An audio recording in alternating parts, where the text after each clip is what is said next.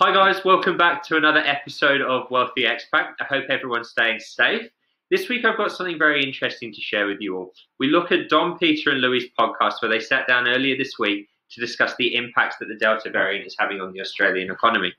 They discussed some interesting points around the government's response to keeping the Australian economy running strong, keeping it healthy, keeping it moving, the inflationary impact that lockdown is having across the Australian market, as well as share some of their investment tips for investing throughout a pandemic. There's some great points discussed throughout and plenty of them. If you've got any questions at the end of it, please feel free to flick me a message. More than happy to answer anything you may have on your mind. And I hope you get lots of value out of this. Enjoy.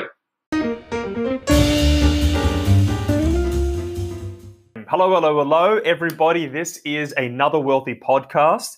And today we are going to be talking about this wonderful little Delta stream, the variants, this COVID thing that's interrupting all of our lives.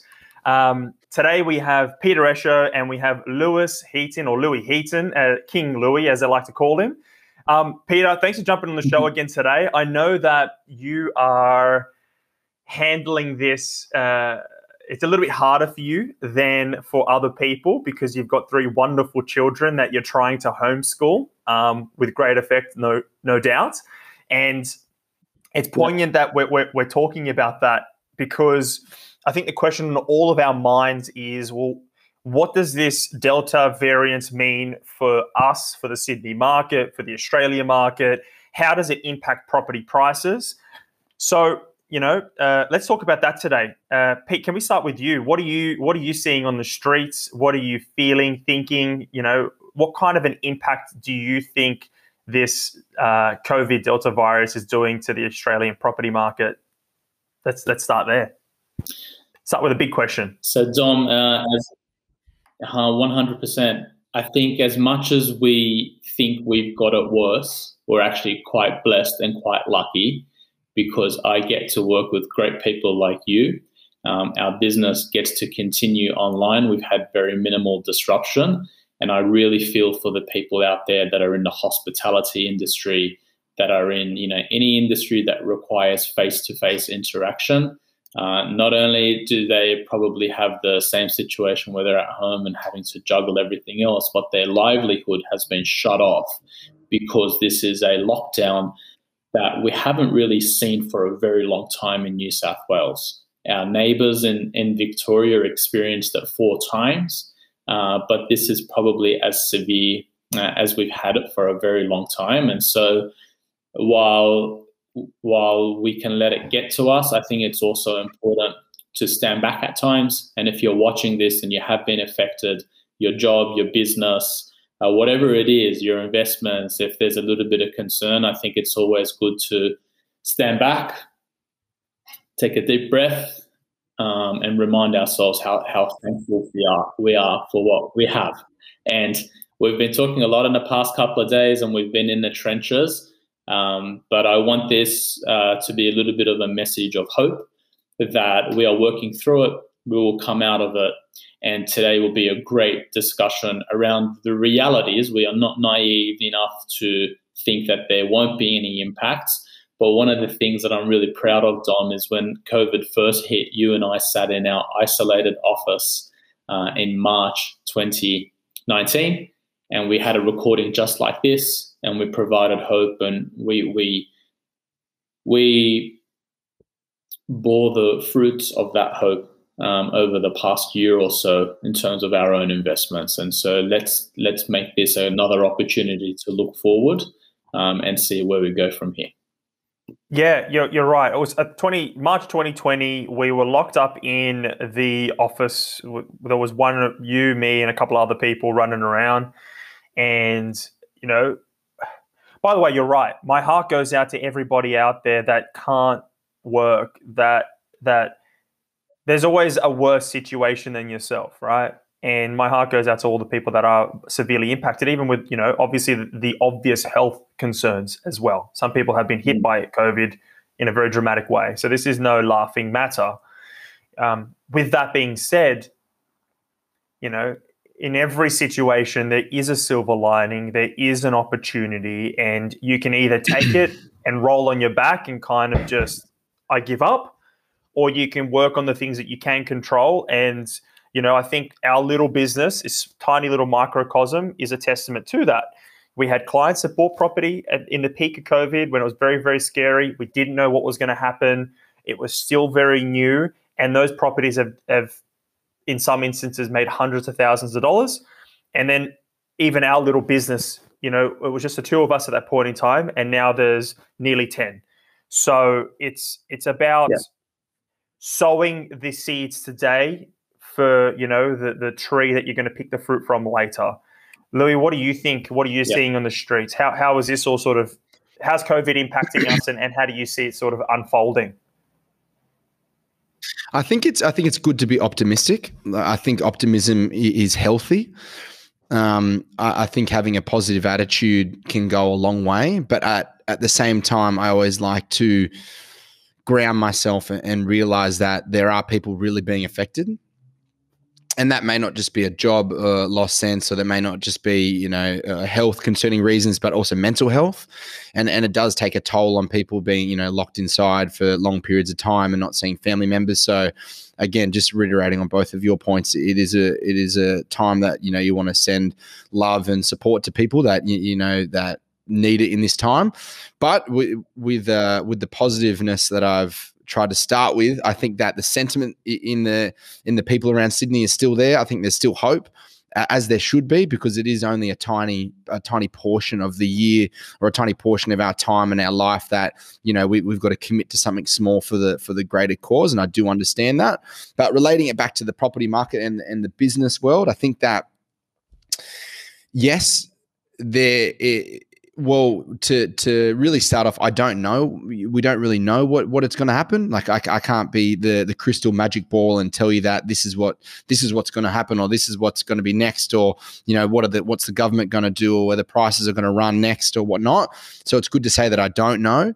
But from my looks, or from my understanding of talking to clients every day, I still think there is a strong belief in the property market, and I think there is more of an educated response from the people of Sydney and the people of New South Wales and the people of Australia coming out of the back of the first wave of the pandemic, that prices are still going to rise. The property market has the ability to be able to maintain its strength, but also at the same time that, it's the short-term picture, and I believe by the end of the year we'll be talking about, our long-term strategies again. Yeah, it's a very valid point that you've made on a couple of areas. One, the whole mental health aspect.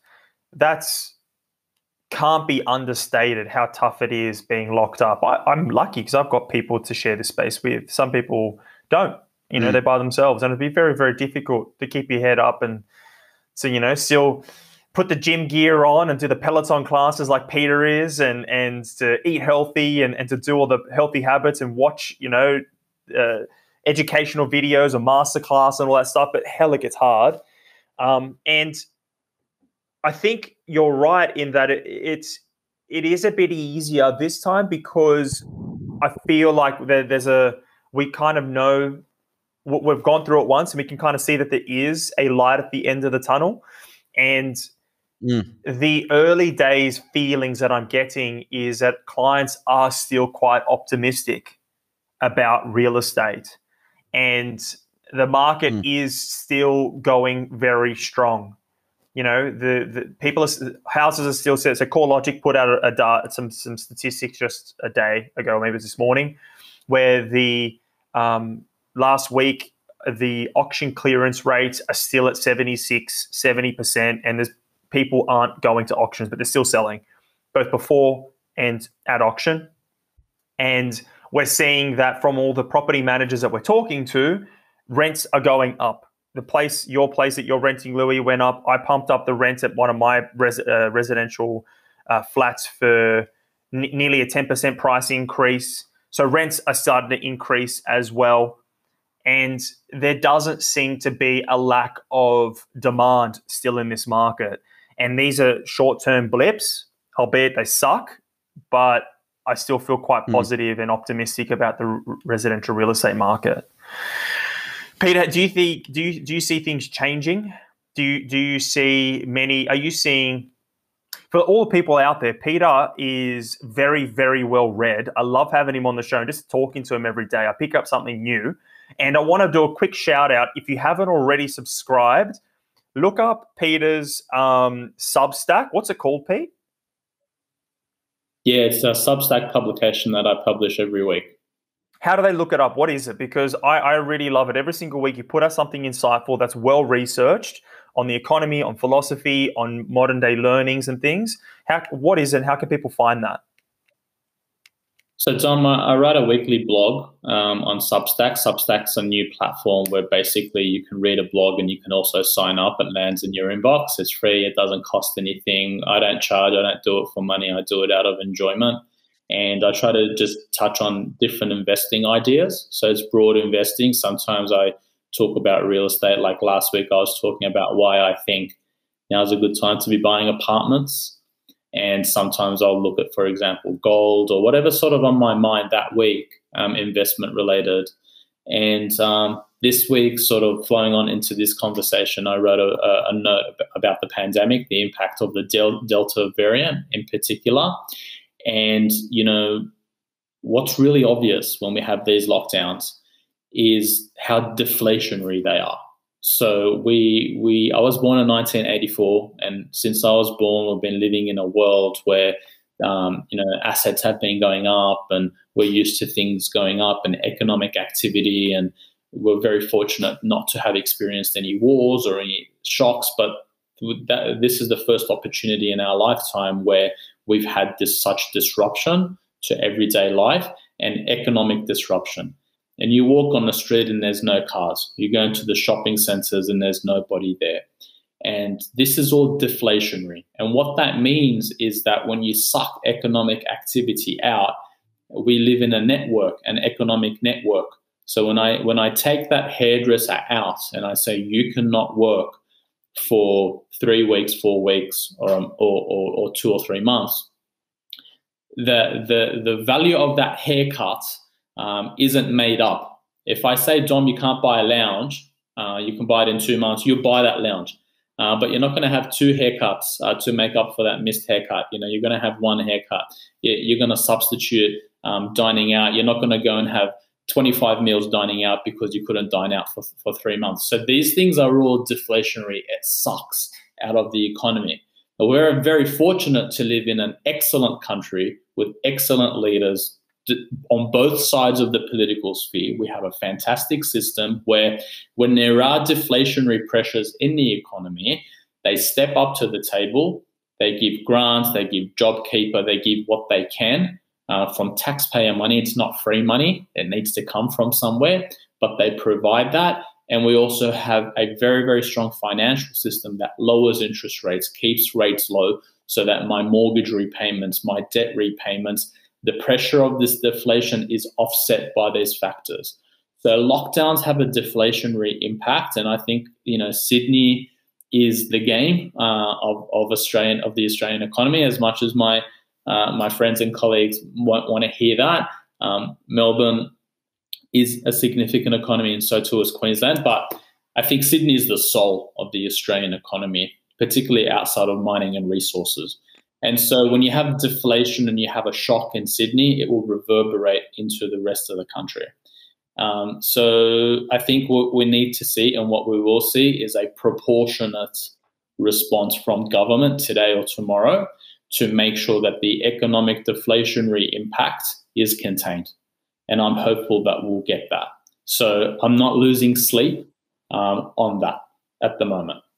And that's a really good point, because it's easy to feel scared or uncertain in a time or with a place where leadership isn't looking after you, where I feel like the government's quick to put their hand in their pocket and say, hey, it's $500 a week, or it's going to go up to 600.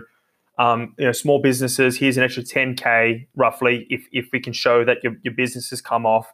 And by no means do I say that this is a perfect system, but the response is pretty quick and the money is getting into people's pockets. And I feel like as a landlord, they were helping me during certain times, and the banks contributed when things became tough. You know, I jump into the comments on our YouTube channel and I have a look at what people have to say. And some people are bringing up the fact that, you know, this is a bubble. The Australian, how could the property market keep on going what it is? We're in a bubble. It's going to pop. It's going to be like America in 2008 and 2009, like their credit crisis. And they believe that without just seeing growth in income, how could we keep on seeing property prices grow? And there's a few things I want to say to that. And I also want you two guys to weigh in if you feel comfortable to have that conversation. But one, our economy and also our banks have shown themselves to be very different to the American economy and the American banks, where our banks were jumping in, they're very resilient, and they don't want to see our property market drop, and neither does the government. Would you agree there, Pete? Yeah, I think there are two forces in the market at any one period of time. And there are two forces that drive markets: fear and greed.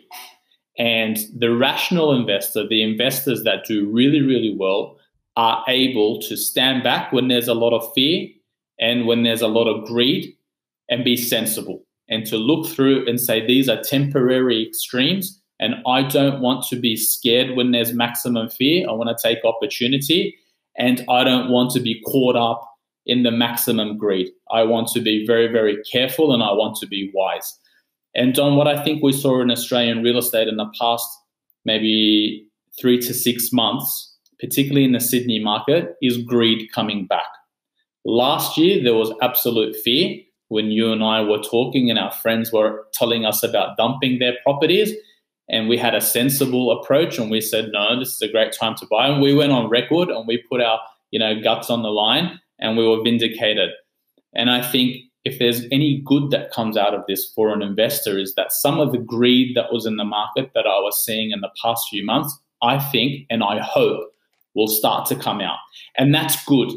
You want a market that's more level. You don't want a market where there's too much extreme fear about, bubbles and collapses and the things that you spoke about that people on YouTube tend to dwell on. YouTube's going to serve you videos. YouTube, Facebook, all these platforms are going to serve you videos based on what you're searching.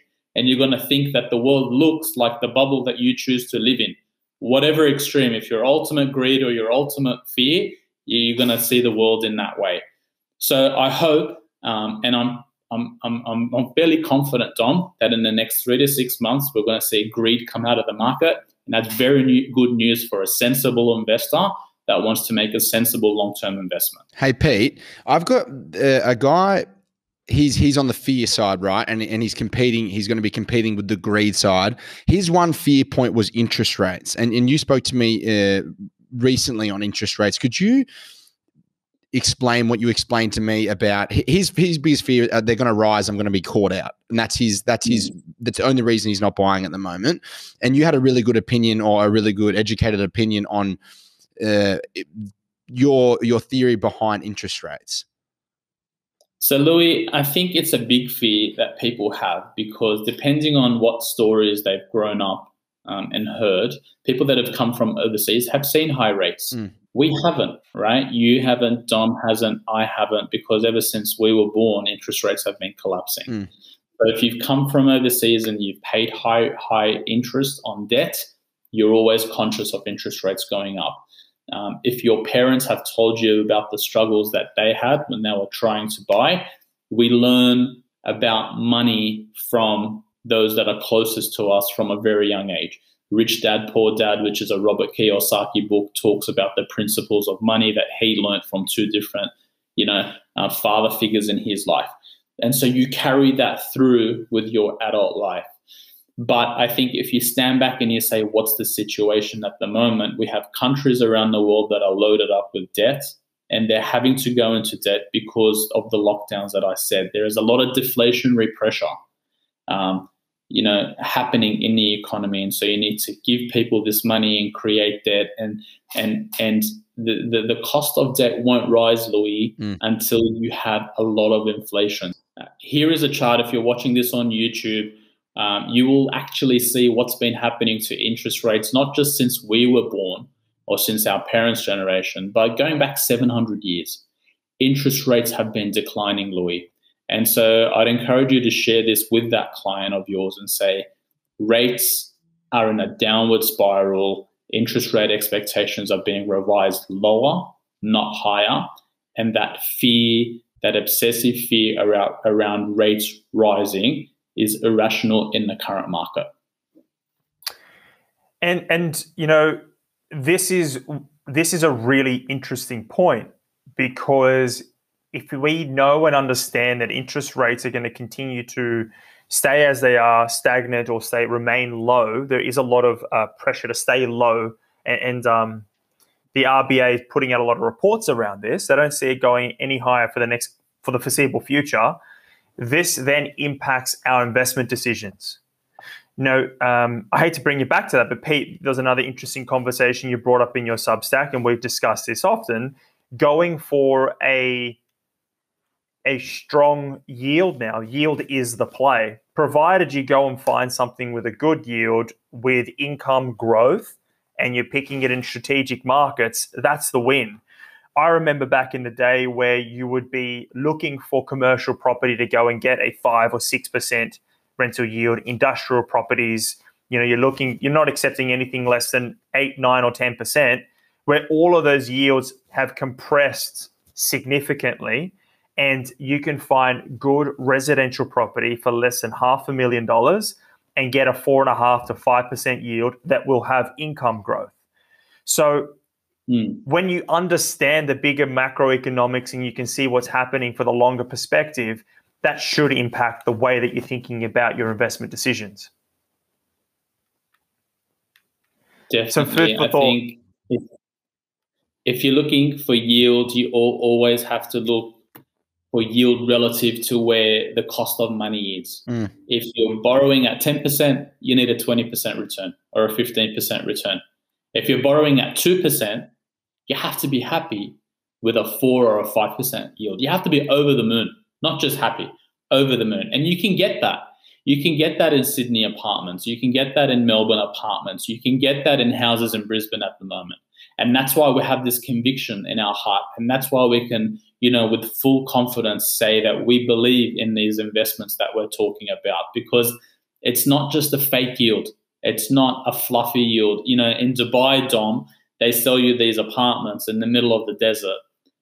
A lot of it's beautiful, but they sell you these investments and they say 10% return, guaranteed for 2 years, because it's a hotel and they actually lease it back from you. But after those 2 years, guess what? You're out on your own and your yield goes from 10% to 2%. But in Australia, you don't have that. You have a genuine, real, non-fake, non-fluffed up yield. You can jump on realestateanddomain.com and say, what will this asset yield for? What will a 600 grand apartment in Sydney rent for? Or what will this house rent for? And, if you can get 4 or 5% and you can borrow money at 2%, that is a great way to build long-term wealth. I want to add to this, because some clients now jump online and then they're going to go and look for a pure yield play, and they're going to end up in the middle of the bush, or they're going to end up in far north Queensland, and they're going to be 100 kilometers away from any metropolitan hub. And that's not what we're saying right now. I just want to be very clear. What we're trying to say is that you can go and get a good yield, 4, 5% in major metropolitan hubs. You can get a beautiful piece of brand new real estate, which will depreciate. It'll give you your tax return, or it'll give you some money back in tax. And you're not going to have repair bills. Your tenants are going to turn over infrequently, or there's going to be a small delay between your tenants. Just a quick anecdote. So my property, I raised the rent $65 and it was vacant for 4 days. That's a little 2-bedroom apartment in St. Peter's. So that's a good piece of real estate that keeps on performing well. And there are opportunities like that all over Sydney, all over Melbourne, all over Brisbane. You don't need to go into the middle of Central Australia or go do some crazy stuff to achieve a yield. Because at a certain point, the yield is a metric to talk about the risk of the investment. And if the yield starts to get too high, you need to start asking yourself questions. If it's going into 6, 7, 8% for residential property, you need to ask yourself, what are the risks here? How long will it be vacant? Yeah. Will there be a valuation issue? What are the type of tenants that are going to be attracted to this property? Like, what other issues will you have? And the other question, which Pete brought up in our last show, was, will the income keep on growing, or will it stay at $500 a week for the next 10 years? So there's an opportunity cost with that. Would you agree, Louis? Yeah, I think so. I came from a yield-driven field, and we were always told and directed that the higher the yield, the riskier the asset, as you said, Dom. So, often or not in industrial property or commercial property, the higher the yield, again, you got shorter lease terms, or it's something. You always got to look at it from the bigger picture and not just the simple number that something doesn't add up if you're getting too high of a yield. Look, it might be a unicorn and it might work great. That's what everyone's looking for, right? But to finish on what your point is, I think that if you look at the bank gives you the lowest yield on your money, you look at something with an extreme high yield on your money, the riskier it gets. And from a scale from 0 to 4, I don't think anyone should be shying away or should be overlooking or overseeing something that yields in residential property now 4.5% or even 4%. Like, there are some assets in Sydney, inner city Sydney, some really classy suburbs that yield 2%. Yeah, and we say this because they're probably going to grow a little bit faster than something yielding 6%, as you said, Dom, in 45 minutes north of Brisbane. But in saying that, I think that there are opportunities at the moment that are presenting themselves that the yields are sharpening, but I think the gap is closing between asset classes. So commercial and residential, I think that the yield gap is closing, and I think it's actually now swaying in onto the side of residential real estate has more of an appetite for a yield perspective over commercial, and that was never the story. You went for commercial assets for the yield purpose, or for diversifying your portfolio and getting a better yield and better lease terms. But I think now, as the gap closes, I think we should be looking at picking up more middle tier residential assets between that sort of 550 to 750 region, new property, to be adding it to the portfolio, which maybe 5 to 6 years ago wasn't ideal. So knowing all that we do know now, and thinking about what we anticipate the government response is, and the fact that, in Sydney we're all locked up, if you're an investor at home and you've got your pile of money saved, what's your message to them? What should they be thinking? What should they be doing leading into the next 6 months? Pete, can I add something first? Yeah, sure. What happened? So we go. Let's look back a year's time. Let's go back to June, March, April 2020. Everybody didn't pull the trigger because of this September deadline. So that it was said, this is when JobKeeper ends. This is when JobSeeker ends. This is when businesses are going to run out of money. This is when people are going to go broke. They're going to need to sell assets. This is when the world's going to end. And that's when the government stimulus set the deadline, and we all worked towards this September date. So my question to you both is that there will be government stimulus, or there will be government packages, support care, and there already is online at the moment. But I have no doubt in my mind they're going to attempt to bring in more to the market to couple with the lockdown. Is it valid to say that from an investor's standpoint, which I already know my opinion and I know what you're both going to say, but can you please assure the investors out there that this is not a time metric to sit on your investment? Say if the new government packages come out and it is and the investor says, let's just wait till September this year or November this year till everything starts to go away, work begins to go back to normal. Do you think this is a reasonable worry for investors to sit back on their investment, or they should be going for it now, knowing what we know what happened last year? Dom, you go first. Because I think we're going to have slightly different views, but you go first. Well, I think it's rational for someone to wait and see. Yeah.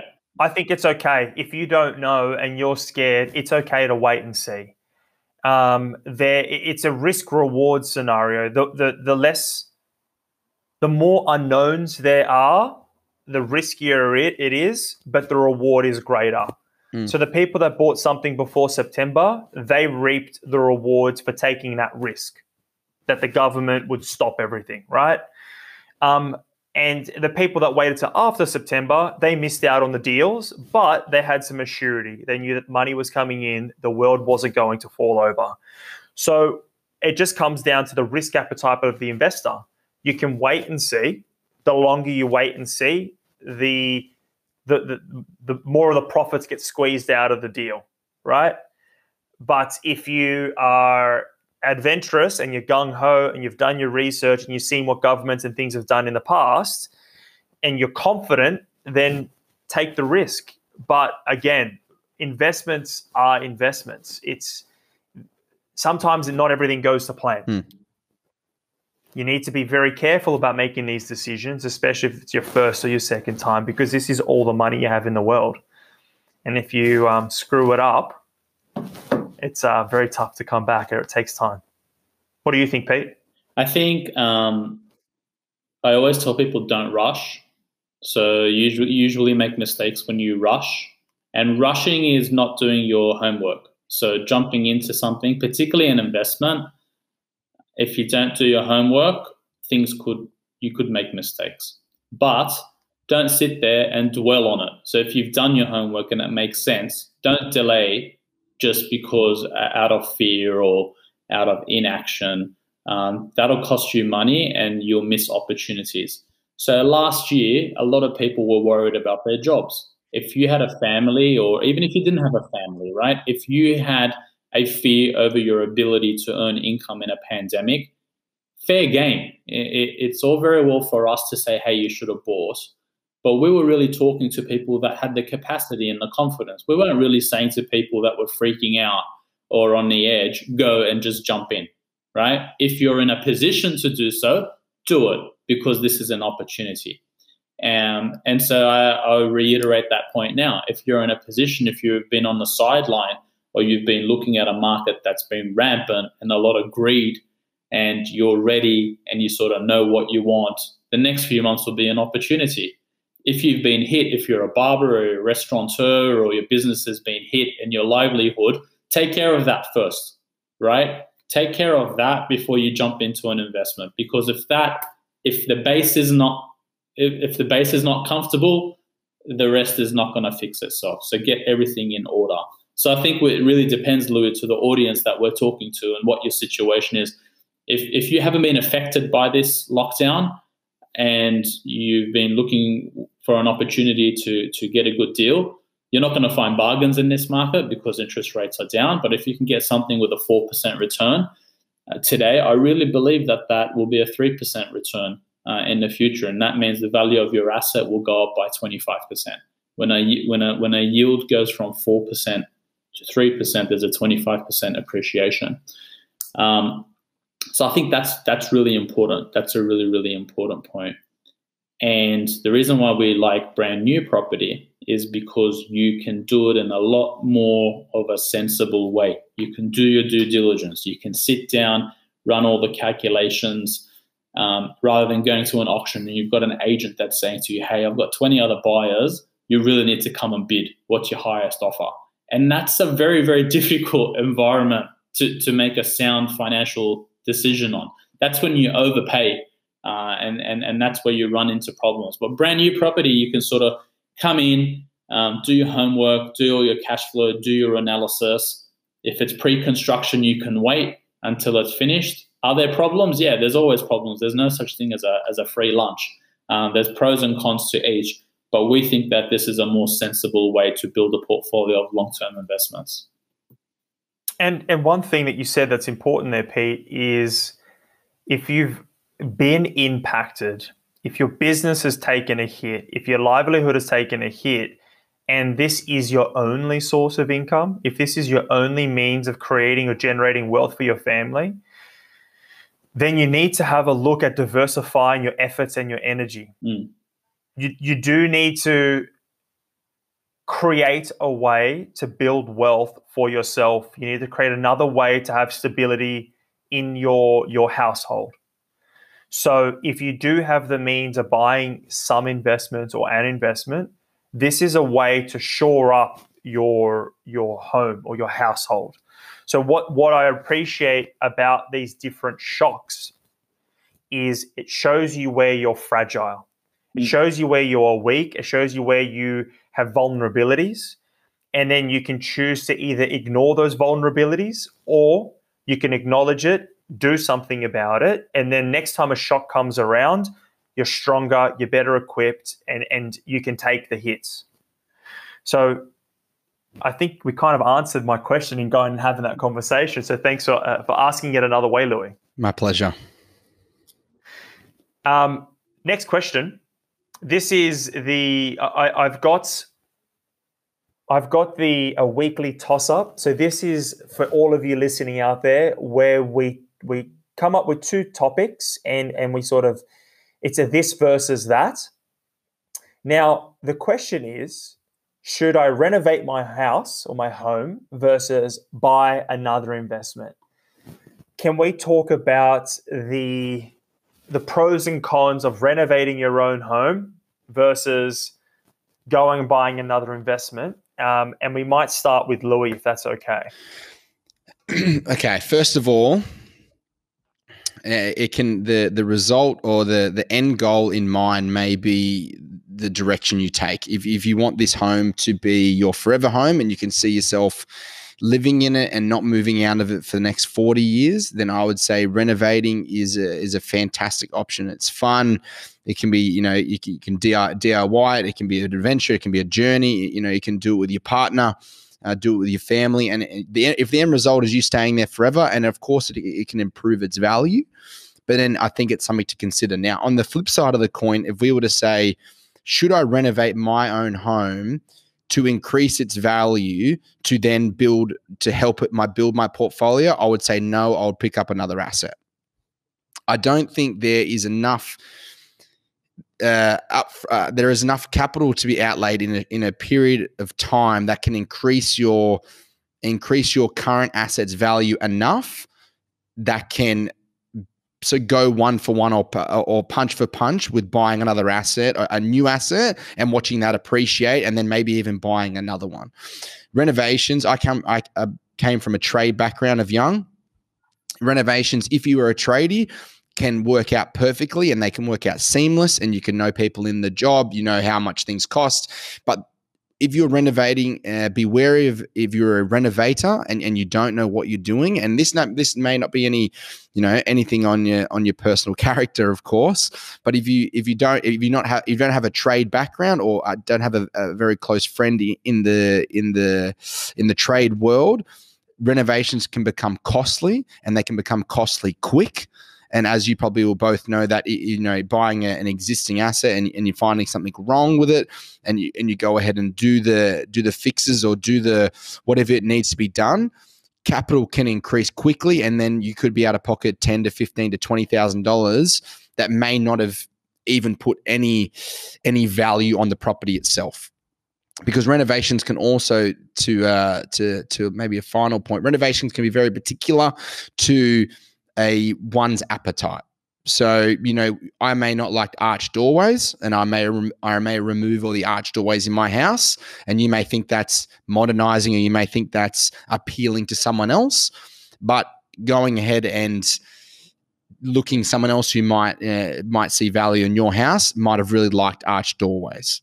Whereas on the flip side of the coin, if we went ahead and invested in a new asset, diversifying our portfolio, maybe interstate, maybe something different that we already don't have, I feel like by doing so, it's going to create wealth or our portfolio and grow our portfolio faster. So finishing my point, if we're renovating a house purely because we want to live in it and we see it as our dream house, and it might be a holiday home, and we're putting a pool out the back for our kids and our family, please, that's a fantastic option, and you definitely shouldn't shy away from it. If we're renovating to increase value in our portfolio or to try and create more wealth for ourselves, I think I would look at picking up a new asset, because it can be a very similar price if we're comparing the amount of renovation cost to a deposit amount. I think that if it's hand in hand, I would pick up a new asset. Yeah, if you're spending 50 to 100K on a renovation or a new investment, makes sense. What do you think, Pete? Renovation or new, like, what are the benefits, pros and cons, things you should think about if you are considering one or the other? I'll tell you how I think, Ryan. I'll give you a different perspective. A lot of people think Woolworths is a supermarket, but it's not. Woolworths is really a financing scheme. Why? Because Woolworths don't actually make any of the food or any of the products that you find in their stores. They go and buy the real estate, they go and develop it, they build the best supermarkets in neighborhoods so that it's hard for everybody else to build a supermarket. Then they own the asset. And instead of getting caught into the detail, going and making everything, they get everyone else to buy it, put it in their stores. When you and I walk into Woolworths, we pay straight away, but they pay their suppliers in 3 or 4 months. So my money sits with Woolworths for 3 or 4 months until they have to pay the guy that made the stuff that I bought. And this is an important concept, because you have to look at the amount of investment and how you're using your money. Every one of us has finite resources. And so when I look at going and putting $20 or $30 or $50,000 into a renovation, I need to have my Woolworths lens on. I need to say, this 20 or 50 grand, how can I use it in the most efficient way? If you're very fortunate to have a lot of money that you can use without having to think or worry about investing, then go and become the cupcake maker or the chocolate maker or the wine maker and do all that stuff. But if you've got finite resources, be inspired by Woolworths and think, is it better for me to go and spend this money and use my labor in a renovation that will add value to my asset? Or, as Louis said, can I go and invest this in a new asset, derive a new stream of income, have exposure to more capital growth, and grow my portfolio? Agree with the both of you. If it's a personal preference, and if you're using your heart and you don't want to make any additional money, go and do a renovation. If you've got a baby coming, makes sense. If you are a builder, home builder or developer, and you're going to flip the house, it makes sense because there's certain tax advantages. But if you're looking to build wealth, for me, it comes down to delayed gratification.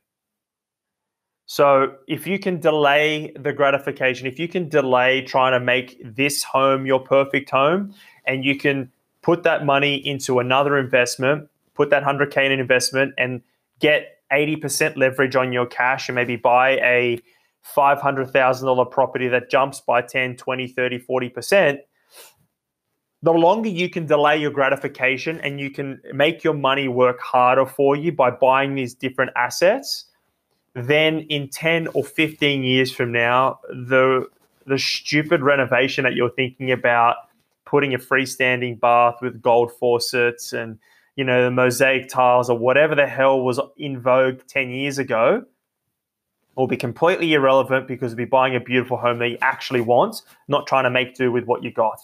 So it depends on your lens. They're both good options. I'm not going to tell you to go one way or the other, but if you are behind trying to make money, buy more investments, I think. So that was a good little this versus that segment. And then one last question. We've got another question from some of our clients. So again, thank you to all of you out there. We appreciate you sending through your questions. Jenny asked them on our Instagram and Facebook and YouTube. So keep sending us questions. We really appreciate it. Ken from Sydney has asked, I'm 27 years old. I have an 80K deposit, and this is my first investment. What type of property and where would you recommend me to invest? So, Ken, this isn't financial advice. There's lots and lots of different ways that you can do this. Shall we start with Peter today? What would you say to Ken? 100K, 27, first investment. What would you be thinking about, or what's immediately come to the top of your mind? Was it 80 or 100K? And I'll tell you why that's important. Oh, sorry, it's 80K. 80K, my bad. 80K. Cool. The reason why I asked, so that might be something trivial, but I think a lot of people that have a 100K deposit get stuck. And I think 100K isn't a good deposit to have, because what happens is it takes you a long time to save 100K. And when you have it, you don't want to let go of it. And you actually think that you can afford more than what you can really afford. So people that have 100K want to go and buy $1 million place, right? And so their expectations take them out of where they should be looking into a bracket that's highly competitive, and it's a rat race, and you get stuck. Someone that's got 50, 60K feels like they can't actually invest. They don't have enough. And so when you present an opportunity to them, they are more grateful, they stick to their lane, they are more focused, they are caught less in the rat race. 80 is probably a desirable, because you have a little bit more firepower than your 50 or 60. So I would say buy something small, start small, think big, keep growing. That's what it says on the wall behind Louis. And there's no problem with, there you go. And there's no problem with buying an investment that's $400,000 to $500,000, major metropolitan city. Buy something that's brand new, because you have depreciation. You're 27 years old. Sorry, Ken, but you're probably going to be working for the next 50 years paying tax. And so you want to get, tax effective investments under your belt as soon as possible. And brand new real estate gives you that. And it'll give you a good platform to continue building investments. So that'll be my advice to Ken. Good advice. What do you think, Louis? I think honestly, I'm probably going to just sound like a repeating bird of what Pete said, but I would say the exact same thing. And I think that the 80K range, I do believe you're still going to be. So don't get shy when you're investing in the same price range as a 40 or a 50K investor. But to start off, you're still going to have that $40,000 to $45,000 to $50,000 deposit, but we're going to give you a nice buffering room. So there's going to be enough room for stamp duty. You never know. We do try and minimize, valuation risk and a few other upfront capital things that happen when we're buying property. But that leaves us a good little sum of money to pay stamp duty. It can pay our conveyancing fees. It can pay anything else that that we encounter in the process without really crippling us too bad in our lifestyle. So I would say pick up something, again, brand new. I would pick up something. I wouldn't be. Don't get disheartened if it is an apartment and you're dreaming for a house. Don't be disheartened if it is a house a little further out, but you're dreaming for a 2-story house close to the CBD. But I would pick up something brand new. I would look at the asset price range of say 450 to maybe 550, and I would either go for a boutique apartment development, say. In a radius of 15 kilometres to a metropolitan CBD, Brisbane, Canberra, Sydney or Melbourne. Or I would pick up a nice family home, brand new, that's got a perimeter maybe or a proximity to the CBD of about 35 to 40 minutes. Perfect. Yeah. Ken, I'm going to reiterate some of the points that these guys are saying. I think that if you're living whatever state you're living in, if it's in Sydney or Melbourne or whatever, if you can buy something in your own state and you can avoid paying your stamp duty, that's a really good way for your first home. Live in it for 6 months, bite the bullet, rent it out live in there with your friends or whatever you can do. And without paying stamp duty, that's a huge incentive. So if you can do that, that's great. If you're living in Sydney, I think you can go and pick up a nice sort of 2-bedroom for $650,000 to $700,000. And if it's off the plan, you've got a bit of time to keep on saving to increase that cash flow buffer, and you're going to save $25,000 to $30,000 in stamp duty. If you don't want to do that, you don't want an apartment, then I'm afraid you're going to have to go to one of the other states. I'd probably be looking at Brisbane or Melbourne. I'd be, as Louis said, spend less than $500,000 and go and tick over, get a 3.5, 4 to 4.5% yield, and put it into the portfolio. Depending on how aggressive or not you are, you can go and work with your mortgage broker to pay down that debt as fast as possible, or just keep on adding to that debt with that sort of interest-only repayment scheme. So lots of different ways you can cut this up, lots and lots of options. And I just have to say that if you want a more tailored plan, come to us specifically and we will work you through the different options. We will show you the cash flows, we will show you the projections, and you can make that educated decision for yourself. Thank you for your question, Ken. Fellas, good responses. And look, I've taken up a lot of your time today, so thank you very much for all your tidbits. But any final tips, predictions? What have you got to say to our clients, family, friends that are all listening to us out there? I think, first of all, everyone stay safe and healthy and happy. Times are tough, and we don't want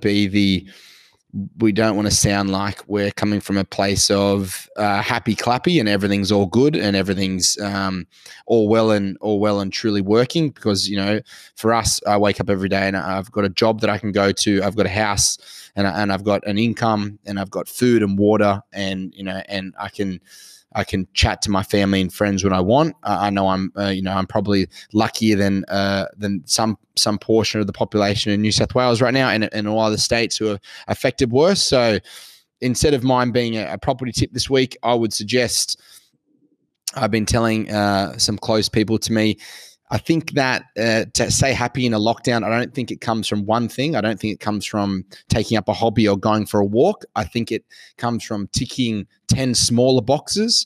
And these 10 smaller boxes might be, drinking water, eating healthy, going for a walk, getting a coffee, speaking to friends or family. But if we try and tick off as many things as we can during the lockdown, I think that, over a period of time, it's going to keep us sane.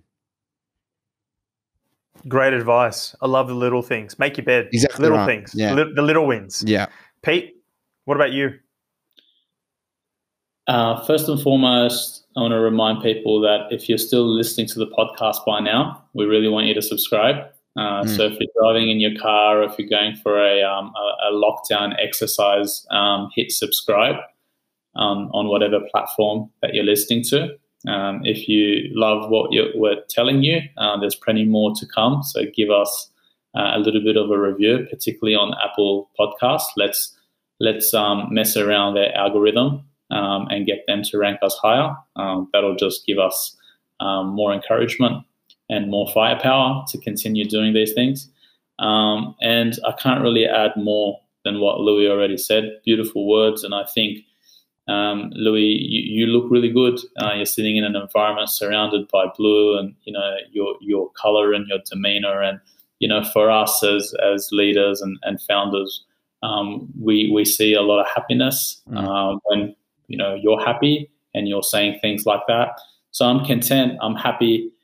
I'm glad that some of the greed that was in the market there is going to come out, I hope.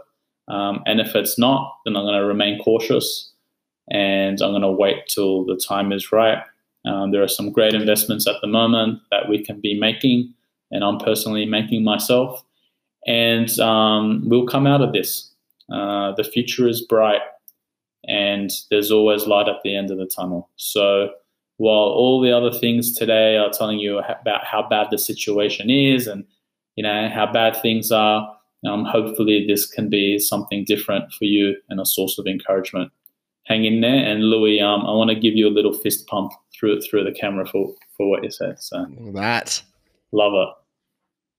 Yeah, I don't have to say too much more than what the guys are saying. We just want to say, Sam, get better. And look, I'll just give you my quick chicken soup tip. Get a whole carcass. You can chop it up, toss it in a boiling water. You need some celery, carrots, a little bit of veggies. Bring it to a simmer, and then you just toss in some pastina. That's Mum's secret recipe. That'll take care of you. So all of you, eat well, do your exercise, and all the little things that Louis is saying. Thank you for your support. We really, really appreciate it. Send your questions in. Have a lovely, lovely week, and we'll catch you next week. Catch you all later. See you guys.